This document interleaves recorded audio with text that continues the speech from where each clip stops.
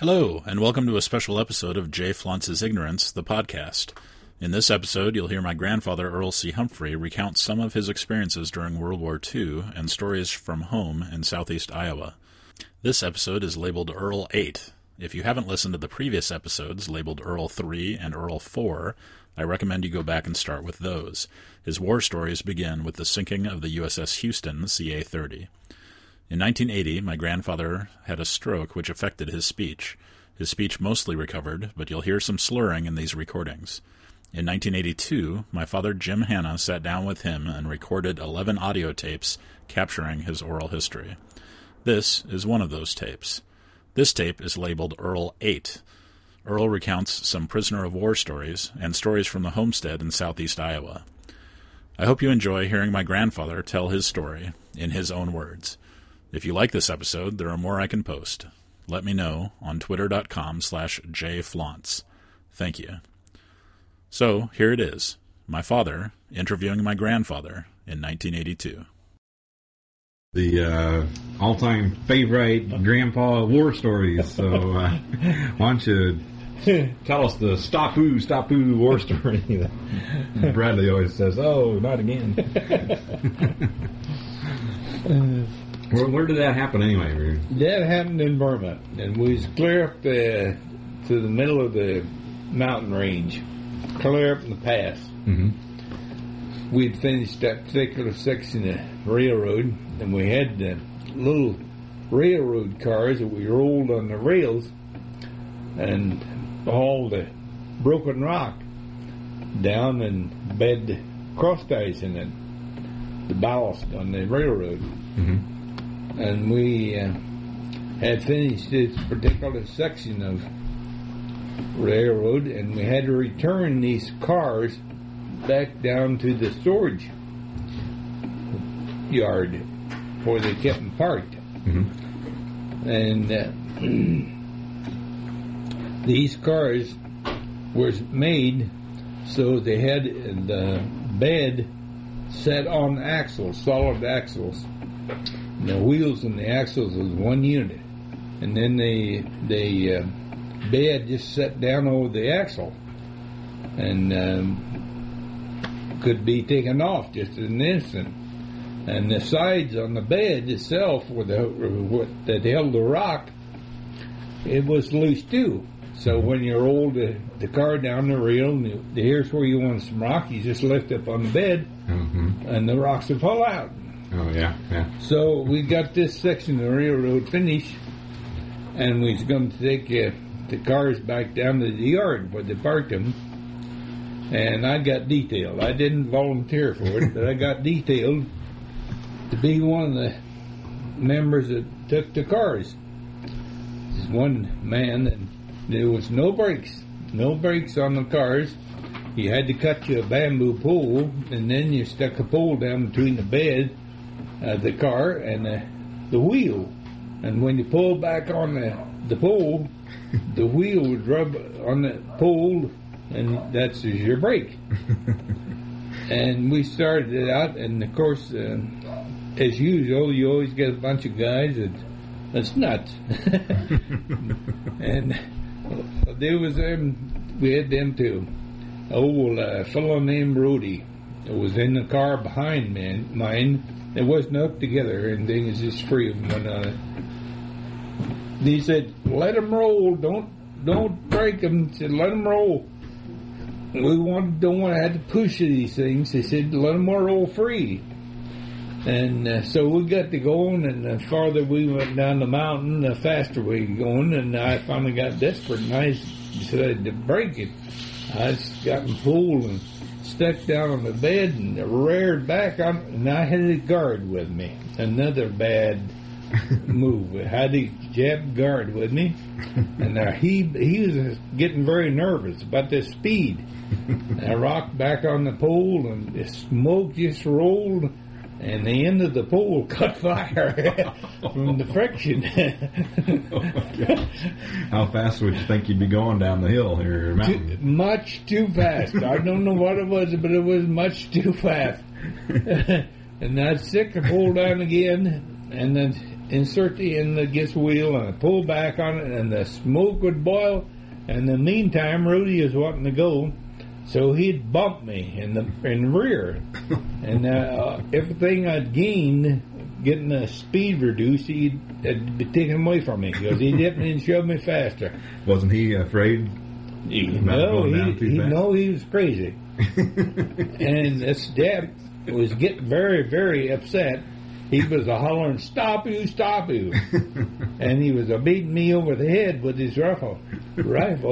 And I was trying to stop you, and all I was doing was burning up my bamboo pole. And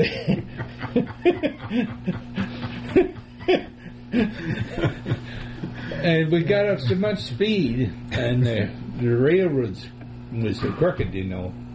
Man, we go into them curves, and the wheels would just scream, you know. They'd rub against them rails, and they'd just scream. And alongside the railroad track, on both sides, it was bamboo that had been cut off with machetes. So just like a row of spears down there. Oh, my gosh.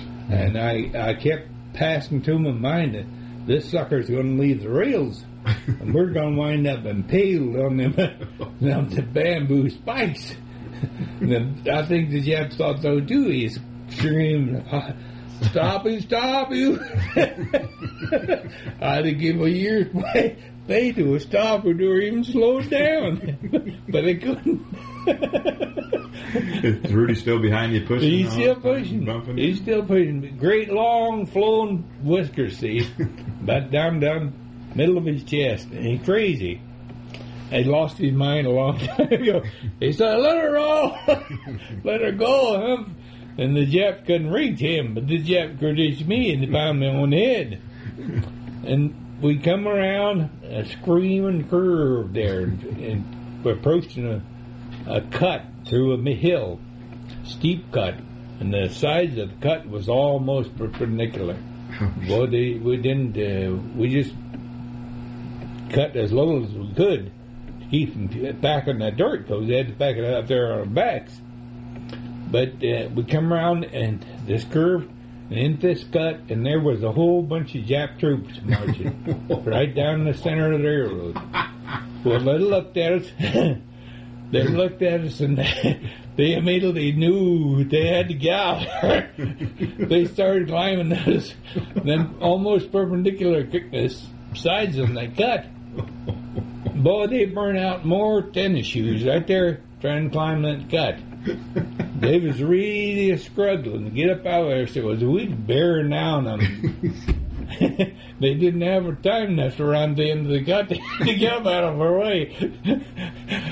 But luckily, we didn't have any of them. Oh. And we went through them. They just like cubby quails. We went on down there and we hit that old river bridge, and that bridge, I bet it still trembles.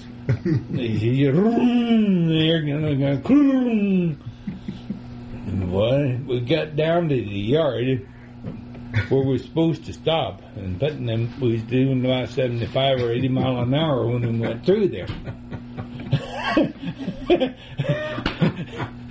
Were you hoping that you'd start up the other side? Yes, yes. That was your own prayer. Right? I was in hopes that we'd run out of the mountain, start up the other side.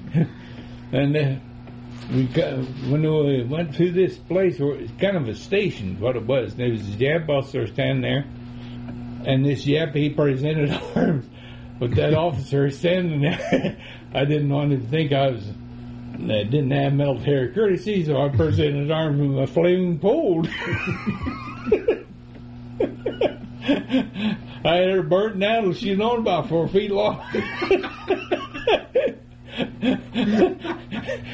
They told me, "Stop you, stop you." So what happened finally? So we finally got to stop. We went through there about a mile or so before we could get them stopped. And this Jap, he unloaded all of them cars and lined us up. And then he was going to proceed to bash us. He's going to give us a bashing. But he's so doggone weak. He said, we can he could hardly hit us. One of the things he do was make strangling noise. Then we had to push them stupid things there back up there by hand. That's a bad deal.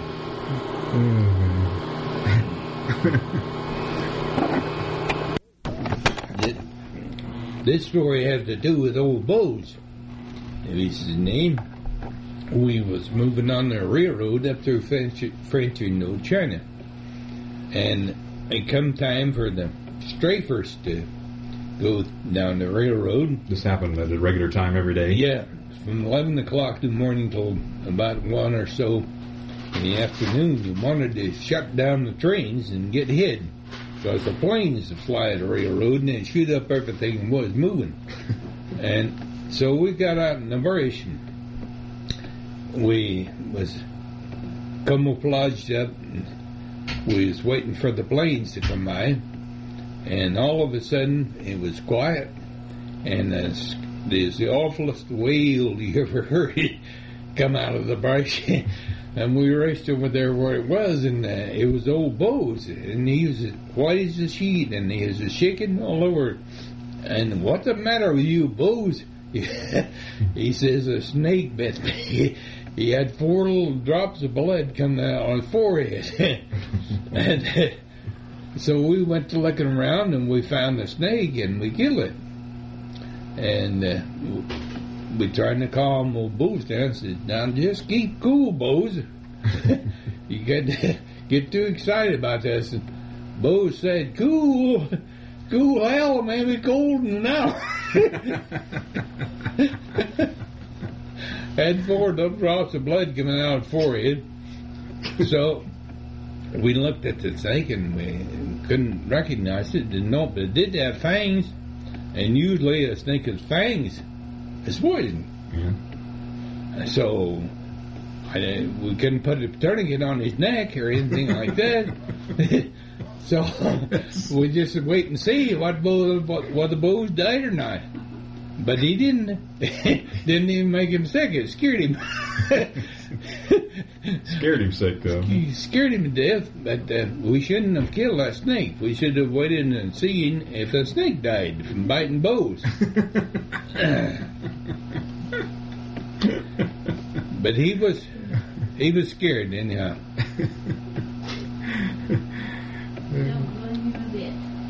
And the same guy, he was always talking, always running off at the face. And one night we was moving on the railroad, and we come to a river, and the bridge had been bombed out, and been rebuilt and bombed out, and rebuilt and bombed out, and rebuilt and bombed out, till it looked quite a bit like a beaver dam. And they was afraid to pull the engine out on it, you know. The engine was awful heavy. They was afraid that she'd go in the river. So we had to uncouple the cars and push them across the hand. Then there's another engine on the other side that they hooked up to it and went on up the railroad. We was pushing these railroad cars across the bridge by hand, and the bridge was settled a little bit in the middle. Had a swag in it, had a saddleback in it, you know. And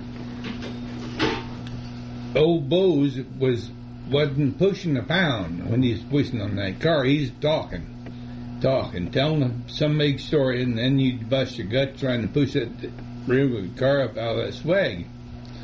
And all of a sudden, Bose quit talking. He disappeared.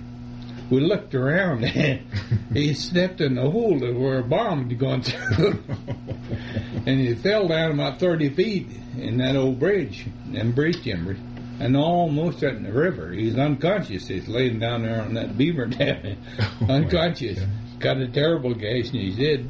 We went down and drug him out of there, got him back up on the railroad track, but they sure quieted Bose down for a while. He didn't talk much more.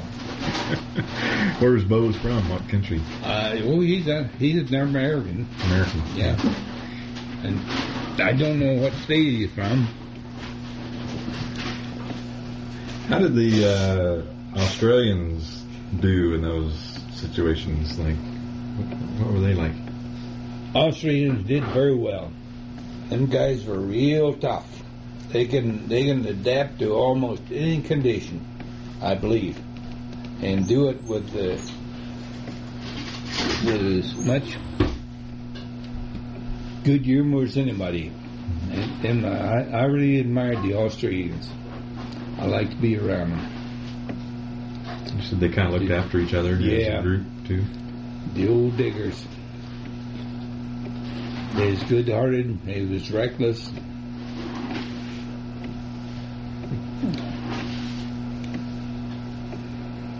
We got along a lot better with the Austrians than we did the English, either the English or the Dutch.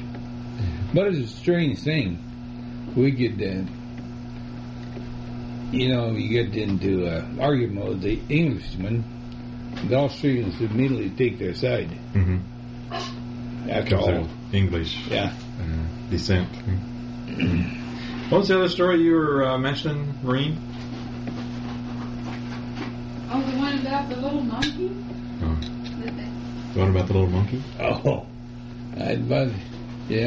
We had a pet monkey in the jungle, and he's a nice little monkey, small monkey, and he used to like to play, He'd jump up and grab your fingers with them little hands, and we'd swing him back and forth, and then he'd reach up with his hind feet and take a hold of your finger, and we'd swing him head down, like that. I had a lot of fun playing the dumb monkey. And one day, one night, or whatever, it was just almost dark. I was walking along, and I was going over the shack where I had my bed, and I wasn't thinking anything about it. And this damn monkey come up behind me and jumped up and grabbed my hands with them little fingers, and it scared me. I wasn't expecting it. It scared me, and I jerked. And when I did, I slung the poor little bugger about 30 foot in the air. He looked so insolent. Didn't touch me anymore.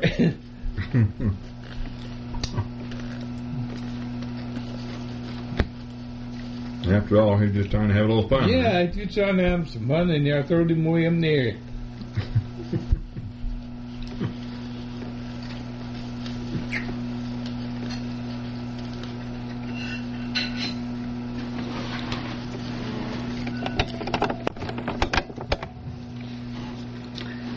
Wanted to back up a little bit and talk a little bit about when you were growing up.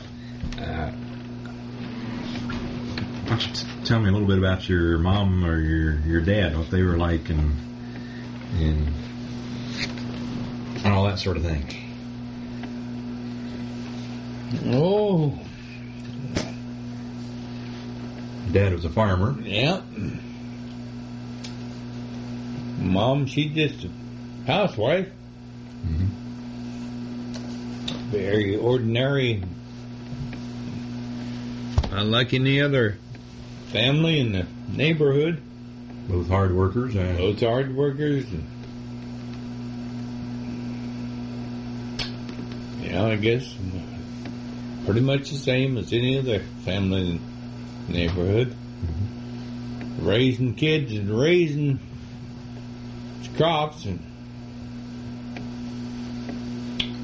what are some of your favorite memories, like of your mom, for instance, when you were kind of a kid growing up? Well, I didn't think so, but about the way she could build a garden. Mm-hmm. Well, she'd make a dandy garden, and did every year. And marvelous stuff growing in the garden. A nice potato patch and tomatoes and all the kinds of vegetables. Mm-hmm. She was good at crocheting, good with her hands, making a lot of neat stuff out of crochet thread. Mm-hmm. Good cook? Good cook. Bet your life. Most of them were, and farm of them were. Because they had to be. They were all good cooks. What are some of the favorite foods you remember that you used to make? Ham hocks and beans. You bet. Fried taters, sausage gravy. That was good stuff. Fresh baked bread. Did you make pies? Pies, made beautiful pies. What was your favorite kind? Raspberry. Do you pick them yourself? I usually, every year, I slip out in the woods and pick a half gallon of raspberries, wild raspberries. Mom makes some pies. And then she would pick gooseberries. Gooseberries was another good pie. Mom used to make gooseberry pies. Everybody liked gooseberry. But custard pies, mincemeat pies, peach pies, apple pies, all kinds of pies. Did you can that stuff in the summertime so you could have it during the wintertime? Yeah. Pies and stuff? Didn't have a way to keep the pies. Couldn't have freezer or anything like that. Didn't have it. But you could can the peaches and make pies out of it later or something like that. Yeah. Did you can meat? Yeah. In the cold packed quart jars? Yeah. Cold packed meat. That was sort of cooked, wasn't it? During the process of canning, you cooked it and then it sealed itself in a pool. We used to pack sausage in 5-gallon crock jars, you know. Yeah, you'd fry down the sausage and lay it in layers in that crock and pour lard on it to seal it. And lard would seal it. That was good. Then you'd just dig them out whenever you wanted some and fry them up, huh? Yeah. Dig them out and just you had to warm them. It was already cooked, but they had to warm them up. Think the food tasted better then than it does now? Yeah. I do. I think at least we had a bigger appreciation of it. Boy, if you had something like oatmeal for breakfast, if you pour that old thick separated cream on it, some sorghum, or some maple syrup, that was pretty good stuff. Because that cream was rich. I have to tell you a little story about my mom. She told it one time. She laughed about that. Anyhow, she was getting dinner on the old wood burning cook stove, and something had gone wrong in the family. There had been quite a stir over it. Somebody said something got out of hand, you know. And Mom took all these things very much to heart. She said, I was making gravy for dinner. She said, I was standing there stirring that gravy, and my mind was not on what I was doing, but was on the family part of the sea.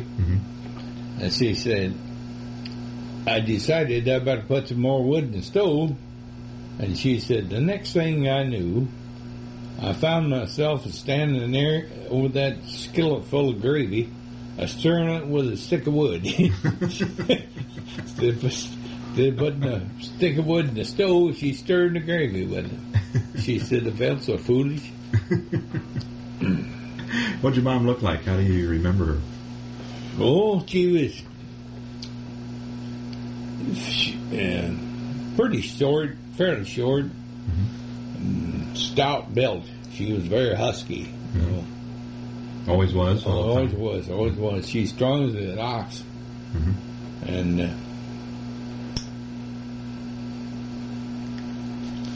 she wasn't quarrelsome, but yet she wasn't afraid to speak her mind either. If she didn't think something was right, well, she'd sound off. And there was one man come there one day, and he wanted me and my older brother to help him put up hay. He was a stingy kind of a guy. I never wanted to pay for what he got. Mm-hmm. And Mom, she knew it. And so he asked me and my brother if we'd work for him. He said, yeah, we would. We'd tickled death to get the job, you know. Yeah. Now, Mother, she piped up. She said, now, wait a minute. She said, she asked this guy, are these boys going to be drawing a boy's wages or a man's wages? Well, he said, well, I suppose, he said, no, that wasn't the way it was. He asked her if we would expect a boy's wages or man's wages. Mm-hmm. She said, are they going to be doing a man's work or boy's work? And he was in an awkward position, you know. Mm-hmm. And he read Luckland, and he said, well, I guess they're doing man's work. Mm-hmm. Was putting up hands hard at work if you get. Yeah. So, Mom saved us right then, because he debated his gyptish, you know. Boys' wages would be about half of Yeah. what they pay a man. That's what he got away with, if it hadn't been for Mom. Mm-hmm. What was her religious belief? Oh, she's a typical Baptist, I guess. Mm-hmm. Did she read the Bible? Or Oh, yeah. listen to religious radio broadcasts, I mean, that sort of thing? Or Not too much. It wasn't too much of that kind of stuff. was there any praying going on in your home, like at meal time? No. Or No. special occasions? Never did they pray? We never was. Never was real close. That is, in the way we acted. We didn't do much touchy business. You know, we didn't do much hugging. Yeah. We was just a little bit stiff. Mm-hmm. With even with my folks, I don't ever remember ever kissing my sister. Oh, is that right? We never did. Mm-hmm. And very few times I kissed my mother. Did you ever see them, your mother and your father, kiss? Rarely. Rarely. Mm-hmm. But yeah, we were close too. I mean, it wasn't because we were thinking of one another. We did. Mm-hmm. We just didn't demonstrate. That's all. Yeah. But we never was much of a huggy, touchy, kissy Yeah. family. Just didn't do that. There wasn't. Most people didn't. Yeah. Wasn't much, like, in terms of and around the house, there wasn't much scripture reading or praying or any of that, or mention of My the Lord's dad name. did. My dad read scriptures all the time. He was thoroughly familiar with the scriptures. Mm-hmm. But What was his educational background, your dad? same thing, went to school right up there, bigger school, 8 years, like I did. Mm-hmm. Same thing. Did you acquire your love of reading from your father's? Oh, I don't know. But that always did like to read. Mm-hmm. All the kids did a lot of reading. Was your father kind of a curious inquirer kind of guy like you? Liked to read a lot and Yeah, he always did. new ideas, kind of exploring new ideas, Yeah, he like did. that stuff? Yeah, he did. He didn't have a closed mind by any means. Mm-hmm. Was he a strict father? No. Permissive? Now, when I say he wasn't strict, he had standards he expected us to follow, you know. Mm-hmm. But whenever we didn't follow it, well, he didn't go into a tirade about it. He was always very, very calm, cool, and collected. How did you get disciplined as a kid? Mom would flail us about every day. Oh, she would. Yeah. How did she do that? Oh, she'd get the old razor strap and tune us up. She'd often say, I raised all 5 of them boys, but not often enough. So she was the one that was the disciplinarian in the family. But Dad didn't have to. If he growled at us, we was crushed, you know. We was hurt. Mm-hmm. He didn't have to scream and yell. Beat us with the razor strap.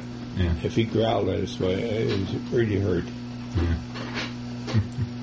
But then Mom, she could play us and me when things hadn't done. Just the natural course of events. Yeah. Just the days. Let's see. Where were you in the family? You were sort of in the middle. Out. That's a third. And when Harlow and Hazel was older than I was. Now, you lost your youngest brother. Yeah, How old was he? 19. And that was an automobile accident? Automobile. Was that a real difficult thing in your family? Very much so. Like for a long, long time? Very much so. To this day, I don't know just exactly where he was killed at on the road. Never wanted to know. You know, they had no curiosity about it at all. It hurt. Was he driving by himself? No, he had his girlfriend with him. Was she killed too? No, she was hurt a little, not bad. What did he do? Just kind of go off the road? Too much speed. Too fast? That old car, the car wore out, gravel road, too much speed. Was that about the biggest tragedy in your family that you can recall when you were growing up? Yeah, I guess so. That was when my little brother died. 19. So he hadn't left home yet or anything? Yeah, he'd been in the Navy. Spent a year in the Navy, I think it was.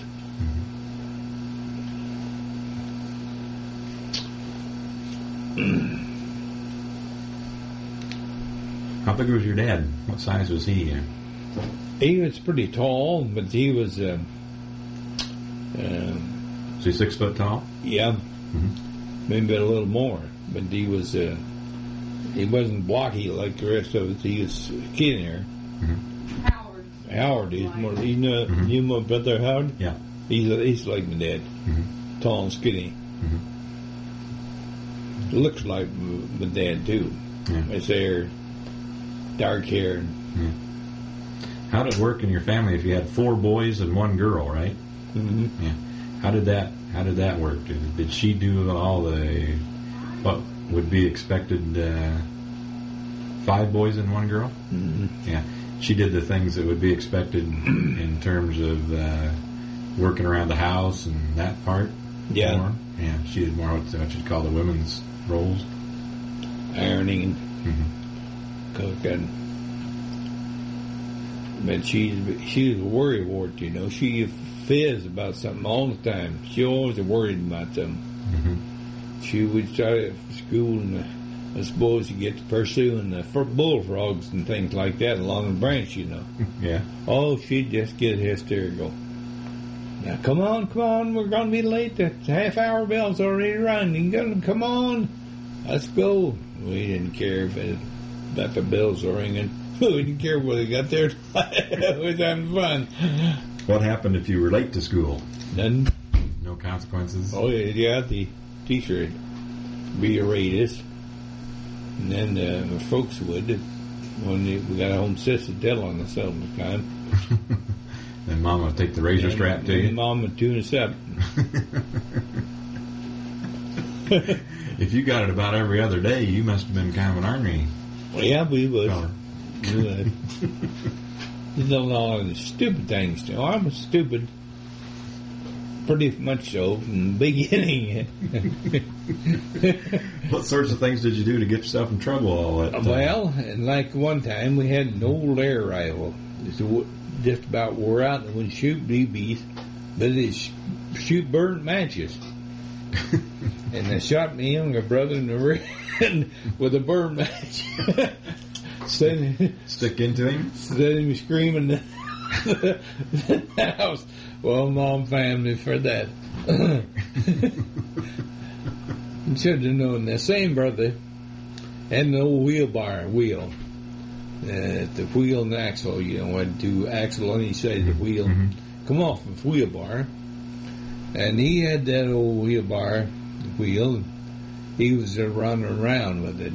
One hand on each side axle and pushing it through the mud, through mud holes. He come around the house and run us through the mud hole. I thought, boy, it sure would be funny if I tripped him. So it did. I tripped him. He fell down, and that old iron wheel bar ground that 2 front teeth. Broke him off? I got tuned up again. And rightly so. He's permanent teeth, you know. Yeah. And another time, my younger brother, we used to drive up there at the fence at the house and let the car sit. Well, there used to be great gobs of mud fall out, dry and fall out of the fenders. Yes. Right. Yeah. Fall out of the fenders. My little brother, he went around. Which one's that? Howard. Howard. He went around chicken house behind the high board fence. You couldn't see through the fence. It was a tight board fence. I seen one of them big old clods laying there. I said, boy, that sure would scare him if I threw that over the fence. That would sure scare him. That's what I thought. Didn't think any farther than that.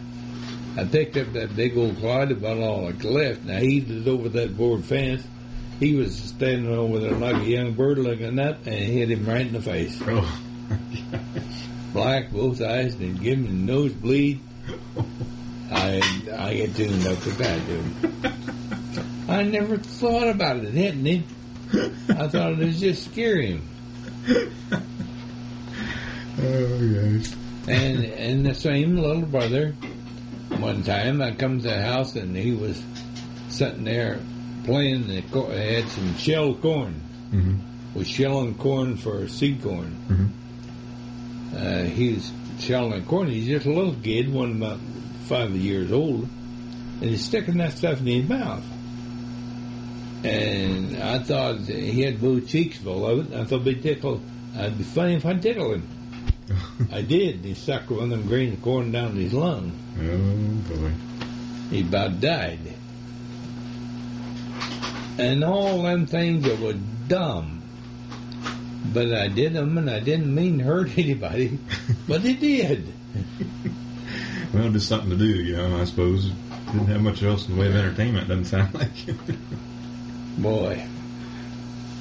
Did the piece of corn in his lung there, you mean it choked him bad going down? Yeah. Yeah. Oh, it choked him bad. He had to take him to Iowa City. Of course, today, they just reach in there and take the thing out, you know. Yeah. But then they couldn't. What did they end up doing about They it? put some stuff in his lung and they break it up. And he finally recovered from it. But, boy, it's the one he hadn't have died. Did you ever get to on the receiving end of some of that stuff? Well, nothing I ever remember is very bad, anyhow. Now, my older brother, a bunch of neighbors is up. Which one's that? Arlo. Arlo. A bunch of neighbors is up one Sunday. We was all grown kids. We was pretty well grown. We was thinking out things to do. So we decided the old bull was standing there, and we decided to do out a little rodeo. We put a rope around his middle, you know, and cinched her up. Mm-hmm. And then we was going to ride him. We had a halter on him, and the rope on the halter. And we just going to let him buck around the circle, see? We practice our cowboying. And my older brother, he had the new pair of overalls on. Pretty new pair of overalls, and it's his turn to ride. He got on there, and he didn't jump off. You know, when the old bull got to bucking, he stuck on him. And the old bull, instead of bucking around the circle on the end of the rope, he cut across. Well, when he come to the end of the rope, we jerked him. Mm-hmm. Snapped him around, and brother got over bounced. Well, instead of letting go and getting off, he hung on to that rope around his middle, and there was hanging upside down. And that old bull was just a kicking. He was just a kicking a blue streak on each side of him, you know. Yeah. My brother wouldn't let go. He's just hanging on upside down there with his feet sticking straight up in the air. The old bull hooked his hoof in the pocket of his new overalls and tore them. Finally, he fell off. He couldn't stay with him anymore, and he fell off. But the one of him got hurt, you know, real bad. Oh, man. That was Arlo, huh? Mm-hmm. Always doing dumb things. Did your dad teach you guys how to do the things around the farm, like fixing the farm equipment? Oh, yeah. And all those kinds of things. Yeah. How to castrate the lambs and pigs and things like that. Someone had to know. He teach you how to do the butchering and the meat preparation and all that. Grind the sausage and trim the hams and sugar cure the hams and smoke them, the bacon and the shoulders and all that. I grind the rendering lard, you know, the big iron kettle would render the lard. Everybody did. Had to. We used to, one time we cranked we ground sausage using the old Model T. It jacked up behind the wheel to where it spin around, and then we tied the handle on the sausage grinder to the wheel. When the wheel went around, it turned the handle on the sausage grinder. We thought that was really clever. That's different. Grinding sausage with the Model T Ford. Whose idea was that? I don't know who that's coming for that dumb idea, but it worked. Yeah. All you had to do is stand there and poke that meat in that sausage grinder. Old Model T grinder. On the farm, you'd have the Model T to get in and out, and then you had the tractor eventually. Yeah. And what else did you have for transportation? And horses. That was With about it. wagons or with carriages? Well, we had an old buggy there at home. We had a buggy. We had a sleigh, horse-drawn sleigh, and of course, and a wagon. Mm-hmm. Well, your story would never be complete without some about Button, would it, Earl? Well, we had Button too. That's my uncle. Who's Button? Oh, your uncle that lived with you. Yeah, they called him Button. Uh-huh. Edwin Fred Donzo was his name. Edwin Fred Donzo Chapman was his name. But he was extremely gullible. He'd believe anything everybody told him, see. Mm-hmm. And we used to tease him. There's an old lady that lived down the Salem, on the Salem Road. She was an old maid. And we thought it'd be funny. Button couldn't hardly read. He never went to but this third grade school. And we'd write a letter and put it in the mailbox from Mamie Cruz to Button. I love a letter. And Button, he'd get that and read it, and he said, I wonder what she wants to fool down with an old cuss like me for. Did he ever follow up on it? No, he couldn't. That's what... but sometimes he'd get a letter twice a day with the mail on once, you know. He never caught on. And he'd get up in front of the mirror and he'd preen his mustache like that and say, I ain't such a bad-looking old cuss. And then we'd learn him another love letter. How did he happen to be in your family there? I mean, staying there with you? He was a bachelor, and he never had any family. Mm-hmm. All his family was gone. And there was some people that lived with him that run the farm. He had a farm there. Not a very big farm, but this family run the farm and lived with him. Mm-hmm. Well, these people, actually, he wouldn't get nothing out of the farm. They was getting everything. So we had an aunt that's in California, and she wanted my dad to take him in. Mm-hmm. And she said, you can have the farm. As far as I'm concerned, there is no other heirs. But if you take him in, give him a home, as long as he lives, as far as I'm concerned, you can have that farm. Mm-hmm. So my dad agreed to it. And they fixed up a near agreement on that, and he moved in with us. So he lived in this 5-room house that you were living in. They built that extra room on when he moved in. They built another room for him, and he was a heck of a nice old man. But like I say, he was gullible. He'd believe anything he told him. And like when you were growing up, he would have been in his 60s already. Oh no, he's in his 70s. 70s. Because he died when he was 83. And he was with us about 8 years, I think. Lived with us about 8 years. Then when he died, that part of the farm or whatever did come into the larger farm. What was he like, other than just being gullible? Like he was sat around the dinner table with everyone else. And he sat around the dinner table, but very polite, good table manners, good table manners, and carry on a conversation. Yeah, you betcha. He loved golf. Lively kind of a fellow. Yeah, funny. Yeah, he's a nice old man. Well, we used to tease him. Us kids should be ashamed of stuff. The way we'd tease him.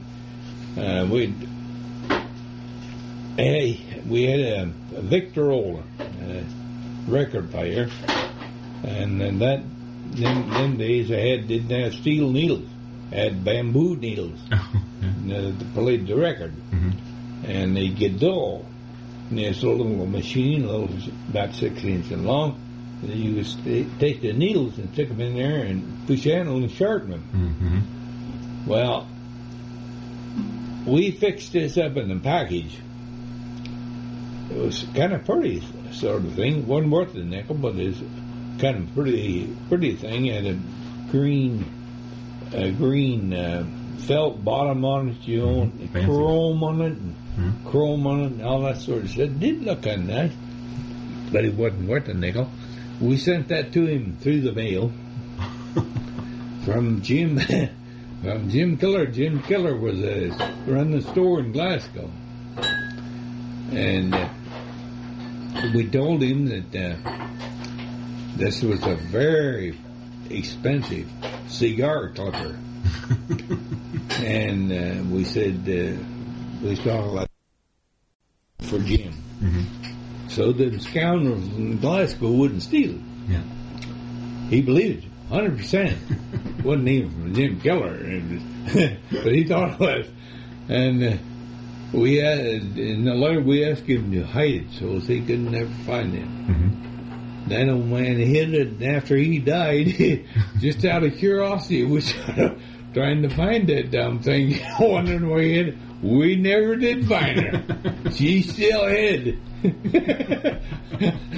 Diamond studded cigar clipper, Don't know what it is. Would it be worth anything if not you a find not it? A nickel. It ain't worth a nickel. It's just out of curiosity, What that old man hide that? Where did he put that thing? Yeah. We looked the house over, every little nook and cranny. We looked in the barn and trying to find out where he did that, just out of curiosity. We never did find her. I guess that gullible old man got the last laugh on you. He's still keeping her safe for Jim Keller. Jim Keller's dead now, but it has been for 40 years. Save it for his ancestors. But anyhow, he's got a cigar clipper hit somebody. I remember one time, a long time ago, you told a story about you were riding the horses, and the horses got away from you and went through the... Well, that's me and Harold. We was riding the 2 horses. I was riding a Piney bareback. He had the saddle on a pinto horse, but we was coming down the road there, Bella Guaris, and the road, and then it's the T road you do. You get down there at the fence, and you had to turn north or south, one of the two. Yeah. And it's sharp. That's a sharp. Well, we was coming down that road just as hard as they could run. And I couldn't control old Piney very well because I was bareback. I was taking most of my strength to just stay on, let alone rein her in. I thought, well, the dumb horse has surely got sense enough to go one way or the other, see?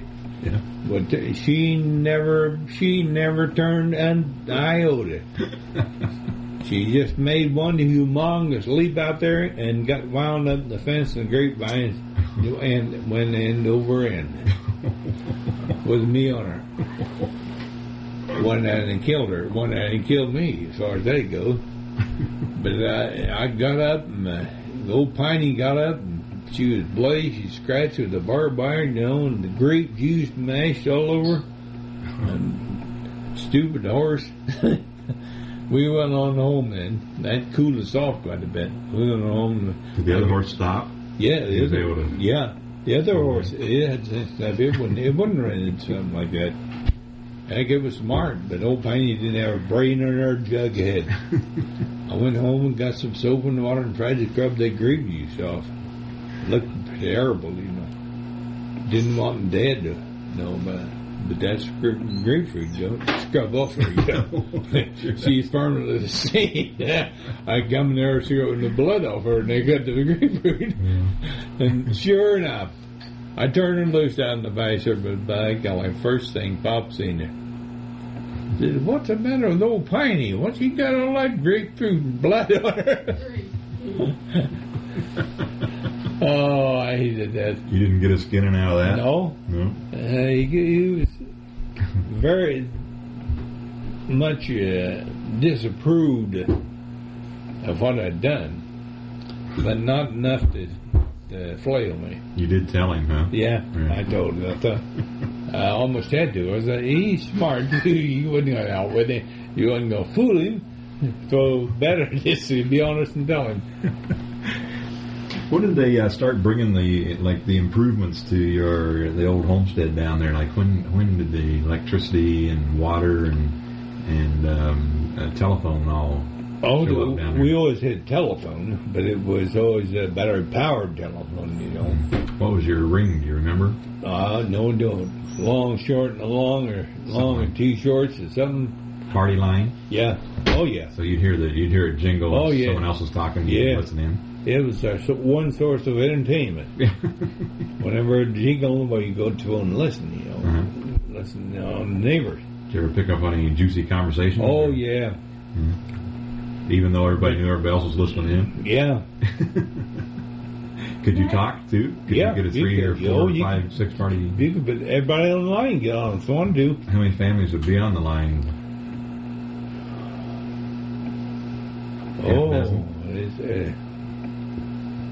I suppose 8 or 10, probably. Oh, at least that many. At least that many. A lot easier than having a community newsletter, I suppose, that way. The trouble of it is, it was so bad shape, The old line with the wire was rusted and 1,000 years old, and hanging in the trees and on the ground in places. It didn't work very good. You could go out on the back porch and scream at your neighbors, and they could hear you just about as good as the telephone. But we used it, and we enjoyed it. The battery get almost down. You didn't want to buy any batteries, so you just yell a little louder. Well, would you have to buy a battery every year or something to keep it going? Or? I don't remember how long the battery did last. 2 of them little round batteries, but the big round. Yeah. And what telephone batteries is all I know. When did they get electricity in, or was that already there before you can remember? No, didn't have electricity, no place. We got the electricity in there in 48, I think. That was when the rural electric came through and strung some wires. Yeah. And before that time, how did you light the place? Kerosene lamps. Kerosene lamps. That include going out and do the chores by kerosene lamp? Kerosene lantern. And the lantern, the old one of the bale on, you'd fill her up with coal oil and lighter and go to the barn. Hang her up on the nail while you done the milking. Yeah. The water was... The old thunder mug into the bed. He didn't have no running water. He didn't have no toilet facilities outside of the privy out in the corner of the garden. He had an old thunder mug under the corner of the bed. How did I get that name anyway? Yeah.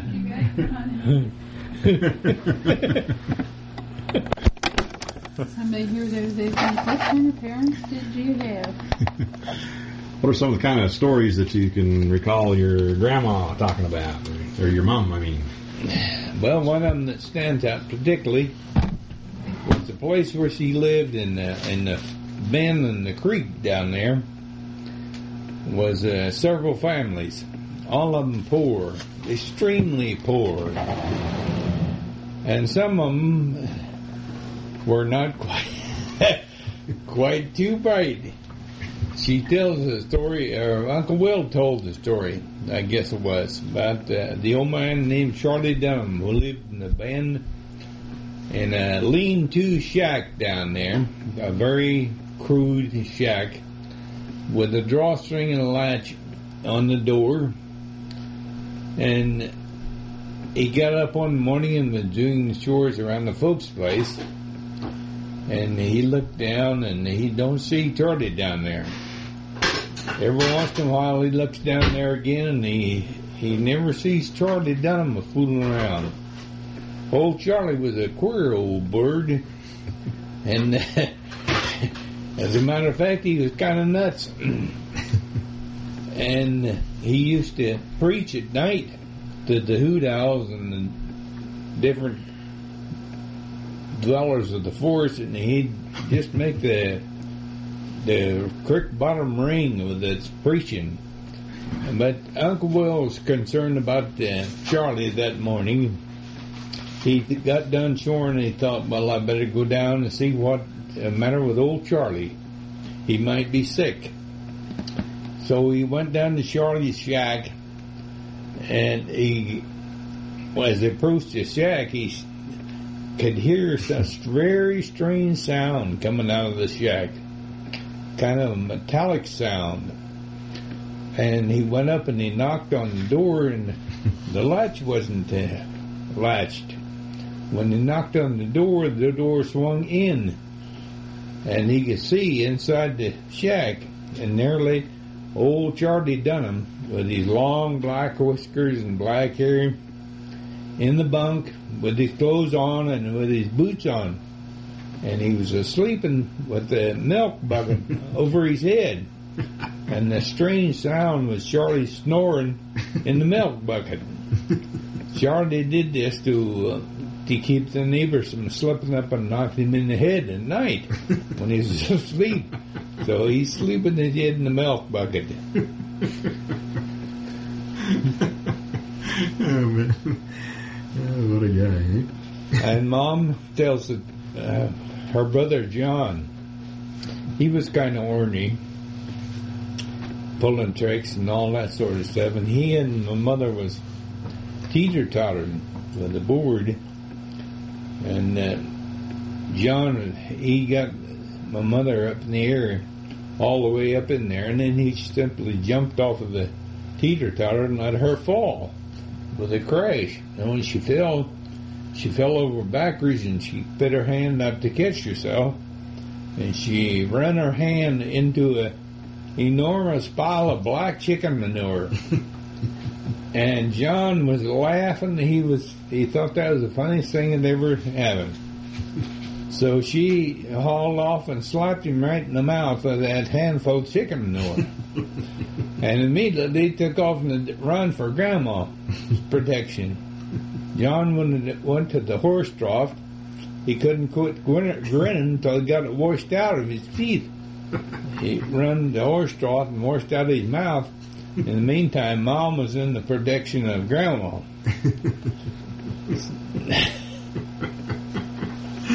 You remember any other stories that she used to like to tell about the family or about herself? She used to tell another story about Phroney Wilford. Who? Phroney Williford. Phroney Wilford. She was kind of half-baked too. And they lived down there in the bend. and they'd play tricks on her. He's always playing tricks on Phroney. And they got her in a straw pile one time. And got her dug way in there, and then they'd get all around the straw pile, and they holler, "This way, Phroney, this way." And when she'd start digging in that direction, and then they'd say, "This way, Phroney, this way." She dug back and forth through the straw pile several times before she finally got out. And in the meantime, she's awful dirty and about that smothered. Phroney was her name? Phroney. That was short for Sophrony. Oh. Any stories you can remember that as you were gathered together for Thanksgiving dinner or Christmas or whatever that would tend to come up, like the perennial? Oh, there used to be some marvelous stories they used to tell. There used to be a next door neighbor lived up close to home, named McGuire, and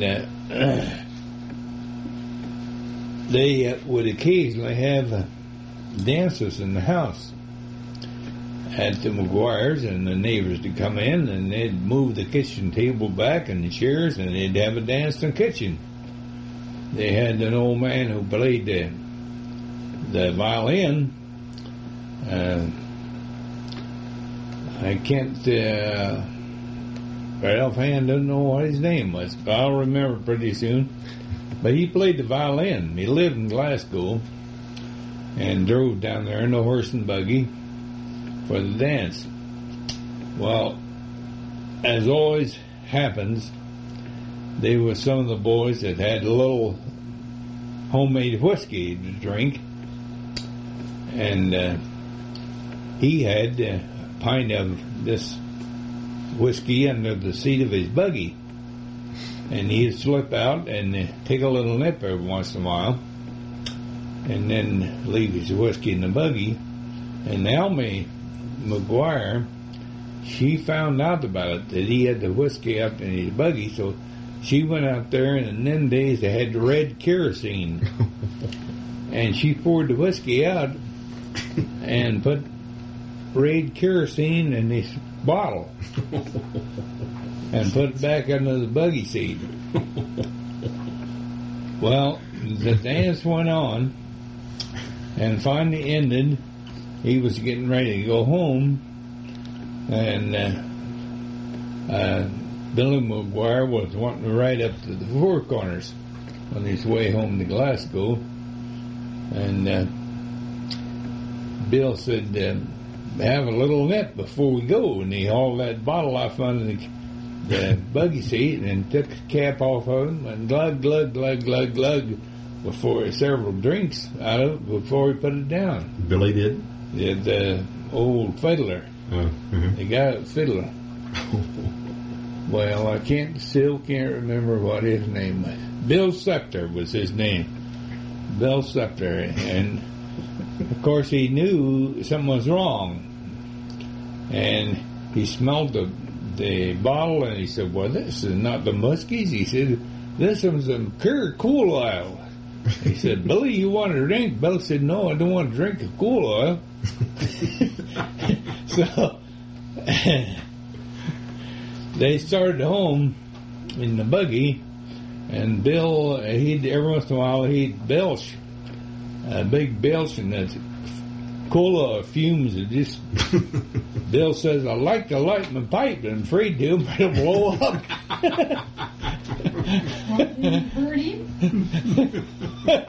And he was worried about it, and he said, "Do you think it'll hurt me, Billy?" And Billy said, "I don't know whether that hurt you drinking that cool oil or not." He said, "Why don't you're going to Glasgow? When you get there, why don't you ask old Doc Bishop if that'll hurt you? Maybe he can give you something." So Bill Scepter said, "Okay, I'll call on Doc when I get to town." He got to Glasgow, and Doc had gone to bed, of course, a long time ago.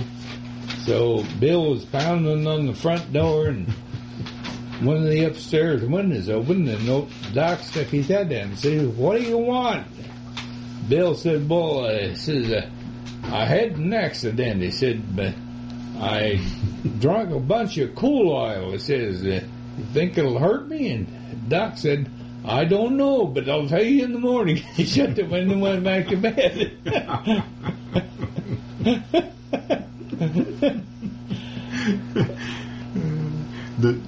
This is the Billy and Violet Yeah. McGuire that lived Yeah. in that little house down there with no water, no electricity. Yeah, I'll get Bill to tell you that story. That was funny. Old Bill sat there drinking cool oil. This was kerosene. So McGuire's just must have got a little eccentric in their later years then, huh? Yeah. More than if they had dances at their house. Well, that wasn't them. This was another son of Bill's. Oh. It was Clyde McGuire's where they was having the dances. Yeah. Because I remember when Billy and Violet wouldn't even hardly leave the house because they were afraid to go around where there'd be any germs in the crowd and all that stuff. No. Your papa have any stories that he used to like to? Oh, he used to tell the stories and get a laugh and so he couldn't hardly tell the story. He'd get just much enjoyment out of telling them again and again and again as he did the first time. Do you remember any of them in particular? Well, I remember one story he used to tell about an old boy lived down in the creek, Big Cedar. He was terribly poor, and he had a house full of kids, and he used to hunt. About the only way he had to make a living was to hunt. And one of the neighbors was down there and come by his house one day and stopped in just to say hello. And in them days, of course, it was getting about dinner time, and it was a terrible thing not to invite your neighbors in to eat if they come. So he asked his neighbor, if he'd come in and eat dinner with him. Didn't think he'd do it, but he did. He took him up on it. So he got in there, and they was sitting down, and they was having their noon meal, and this passed around the meat, and the neighbor thought it was kind of strange looking stuff, but he tried it, took a little off his plate, and he tried it, and finally, out of curiosity, he asked the old guy, what kind of meat is that? Well, the old boy had shot an owl, and he had dressed it and cooked it. Is that right? But he didn't want to admit to his neighbor that it was an owl. And so he said, well, this is a broad-faced chicken. So... A broad-faced chicken? So that's the kind of meat that's eaten.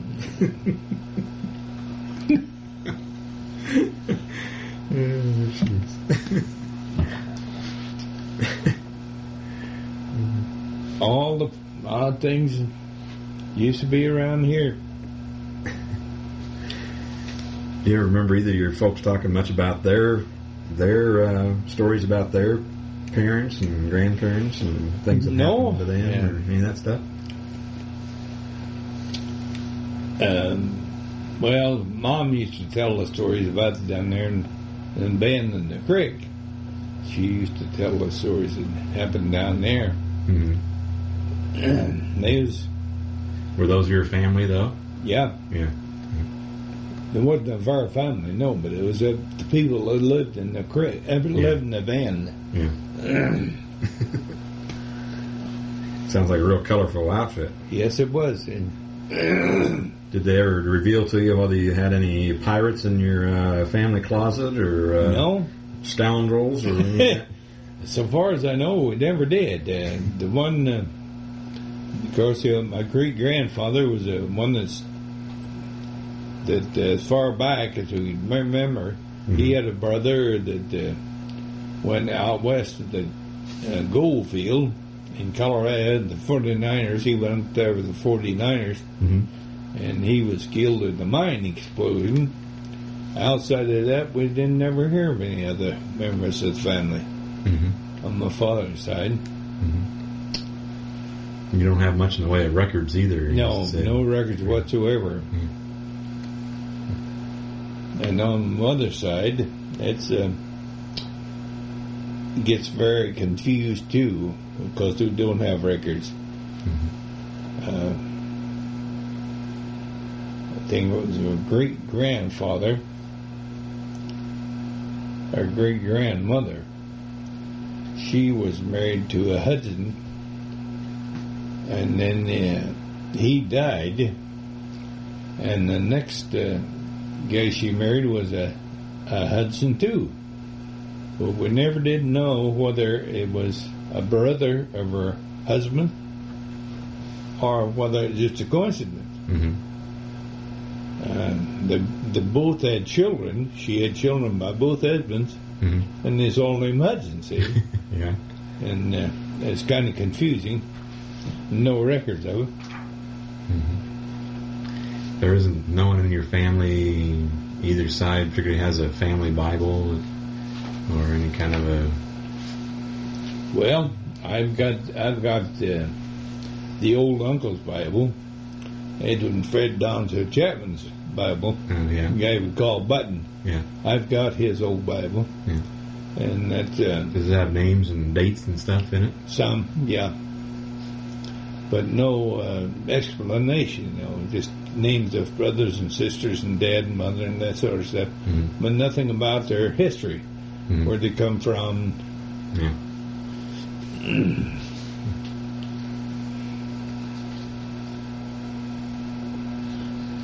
Let's see, how many Humphrey boys are there to carry on the family line there? Well, there's only 2. Errol's boy, Ricky, and Howard's boy, Brian. That's the only 2 Humphrey boys in that side of the family. They married? Yeah. Have kids? One's in Dallas, and one's in Burlington. Brian hasn't got any kids. He isn't adopted. He isn't His adopted, wife has yeah. a little girl. I don't know what Rex got. Rex on the police force in Dallas. He's got kids, but I don't know what they are. Well, I think they're I don't think he has any boys that I know of. He had one girl by the first marriage, and then one, I'm sure, by the next one, but I don't know if he's got more than that.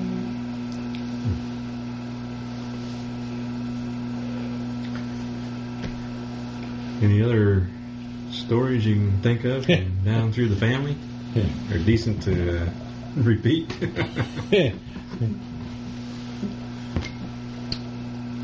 Well, I don't remember any Ralph hand. Okay. And that's it. That's where the tape labeled Earl 8 ends. Thanks for listening. If you'd like to hear more, let us know on twitter.com/jflaunts. Bye for now.